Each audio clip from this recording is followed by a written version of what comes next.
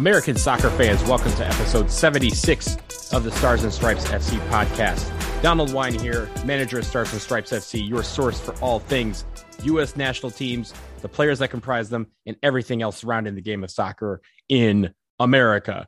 It's been a couple of weeks. We have a couple of things we wanted to catch you up on, but really, we are here because the World Cup qualifying window for the men's national team is almost upon us. We are just less than a week away from the very first game that the United States men's national team will play in what is the final window of World Cup qualifying. That game, obviously, a big game at Estadio Azteca versus Mexico. There is also a game on March 27th at Exploria Stadium in Orlando, Florida. They will take on Panama at home there and then round out the window with the final match date, March 30th at Estadio Nacional in San Jose against Costa Rica. So just today, as we record on March 17th, happy St. Patrick's Day, happy Holy for you. And for those of you who are like me, happy March Madness Day.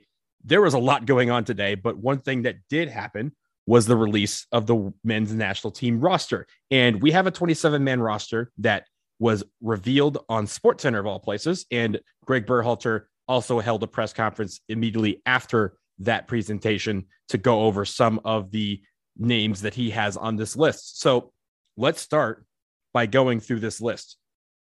We start with the goalkeepers: Ethan Horvath, Sean Johnson, and Zach Steffen.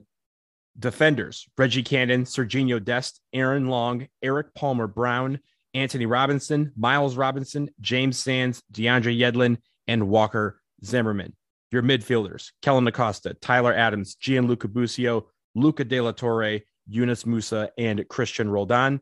And then your forwards: Brendan Aronson, Paul Areola, Jesus Ferreira, Jordan Morris, Jordan Pefok, Ricardo Pepi, Christian Pulisic, Gio Reyna, and Tim Weah. So there's a couple of guys that we need to highlight first. Of course, from the goalkeepers, you notice one name that is huge that is missing, and that is Matt Turner. As we all know, he has been out for several weeks due to a foot and ankle injury. He is not yet back playing for the New England Revolution. There was wild reports out there that his injury was actually frostbite from the Minnesota game.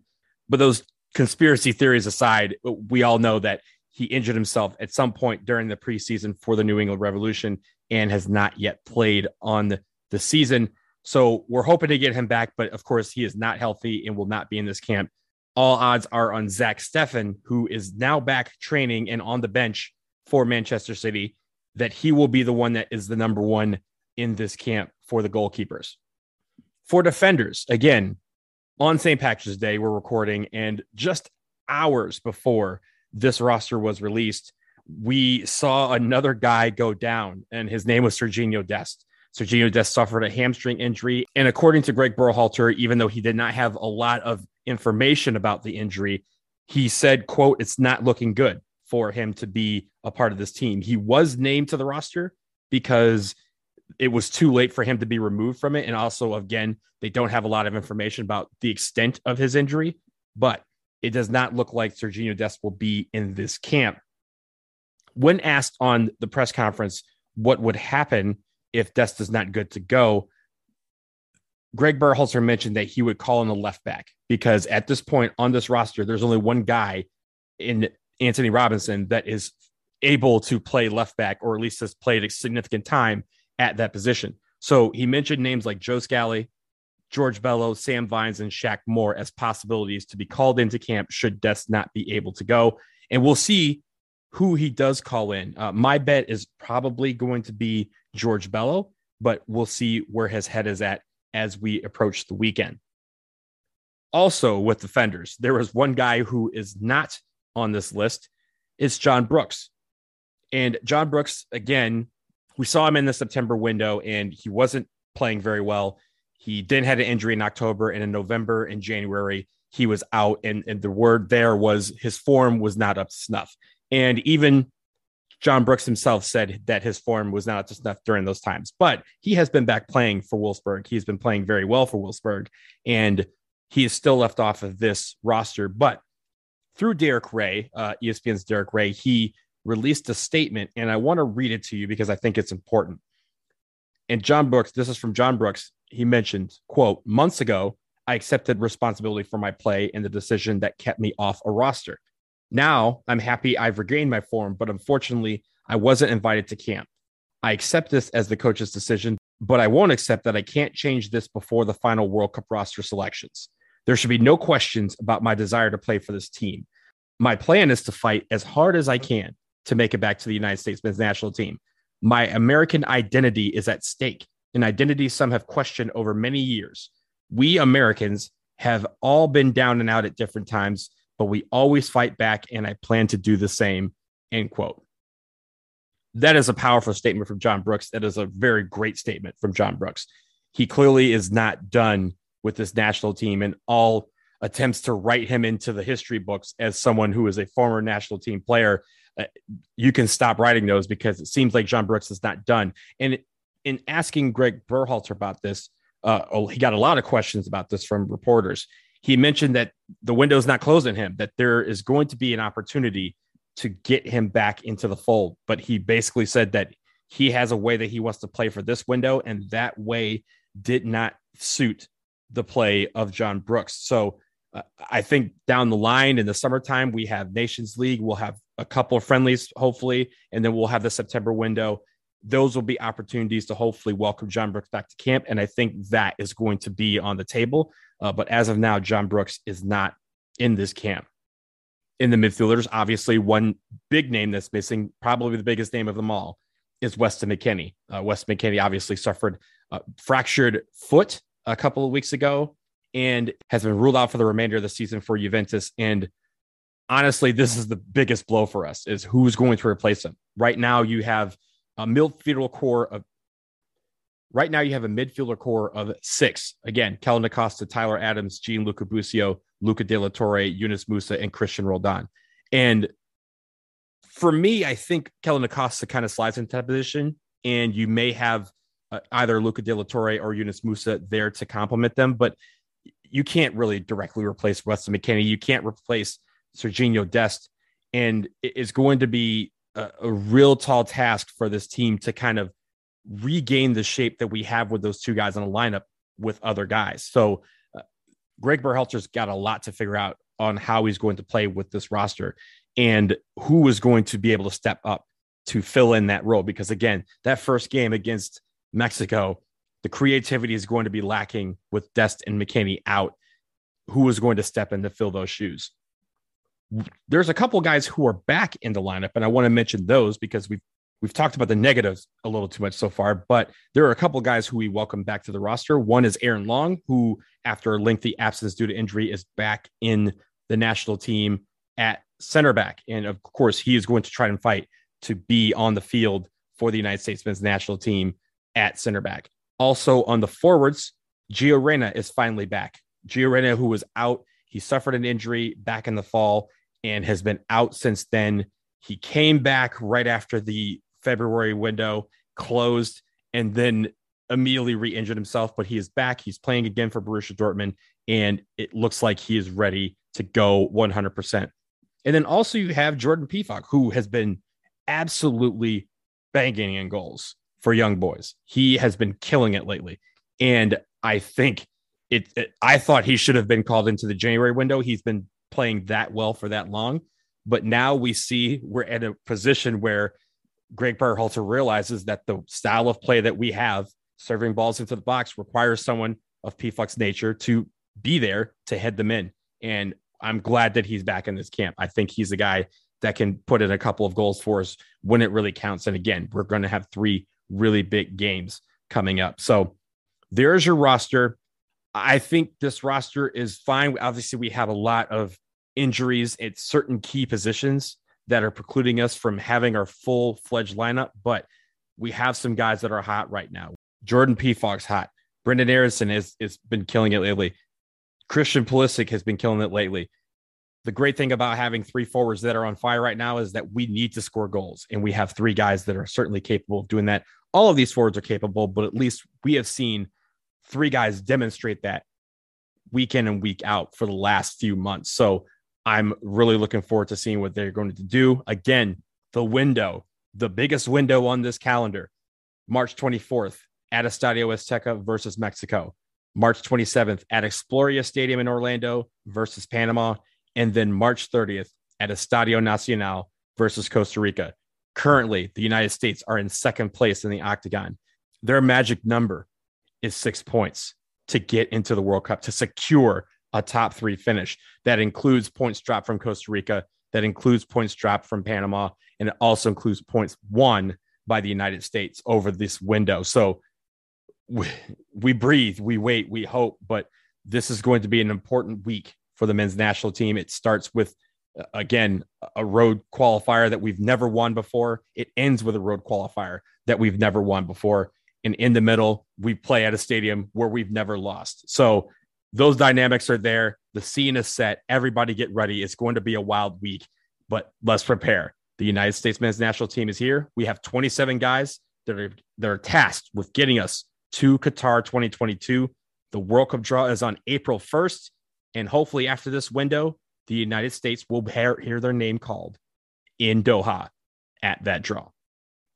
We'll take a quick break, and after we come back, U.S. Soccer has a new media rights deal. We will break it down for you coming right up.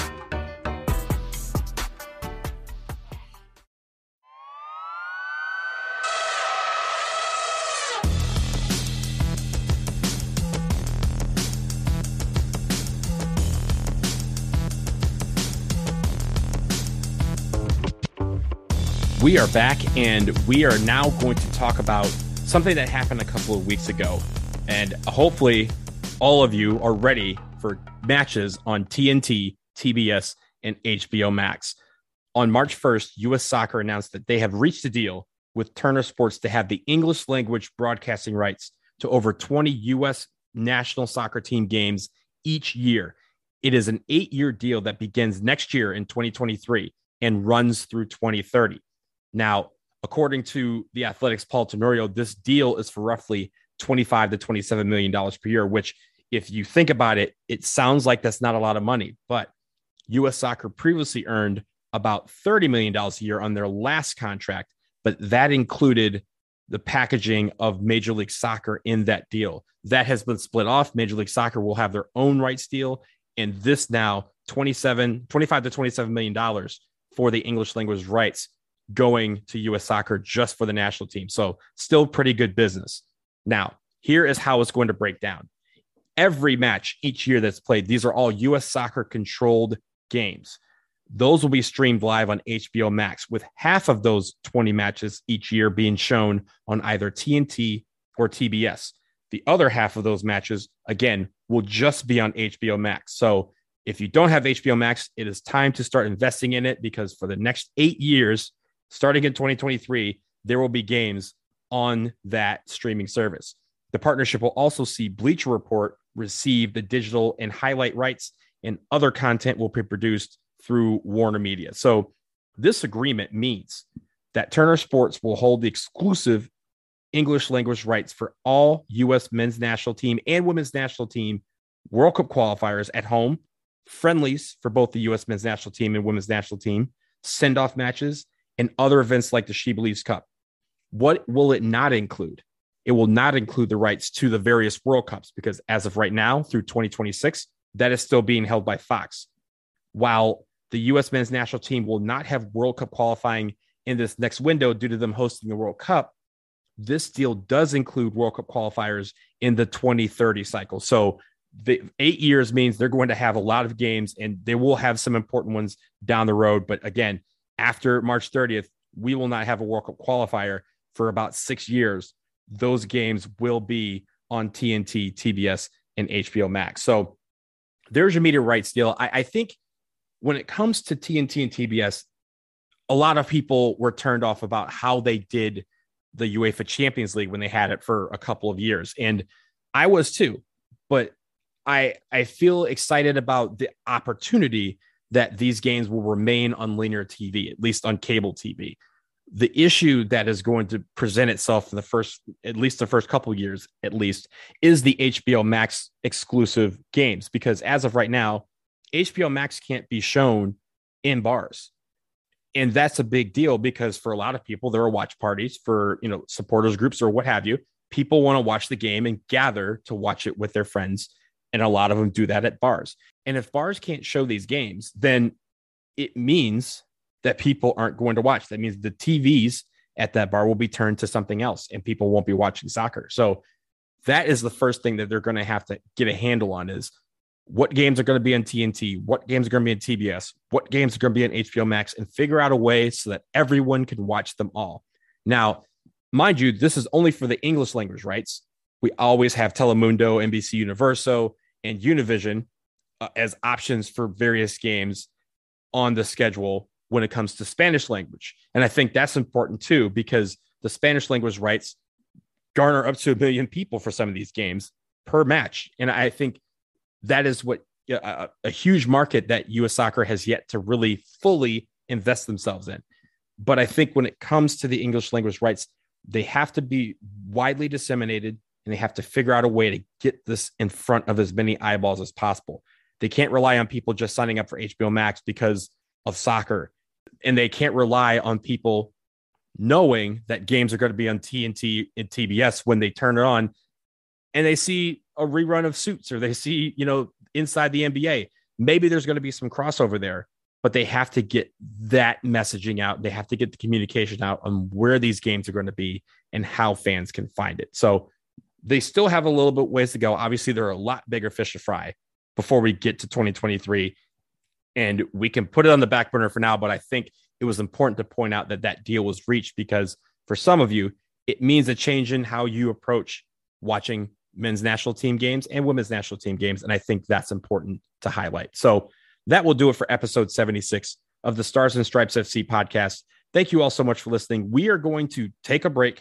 I know we just took a break, but we're going to take a break, obviously, get through this window and hopefully get through a World Cup draw that here's the United States being called out as one of the 32 teams in this fall's World Cup. So we will come back to you after that. As always, make sure you subscribe to this podcast. Stay tuned and locked to starsandstripessc.com. We're going to have a lot of content surrounding these matches, and you won't want to miss any of that.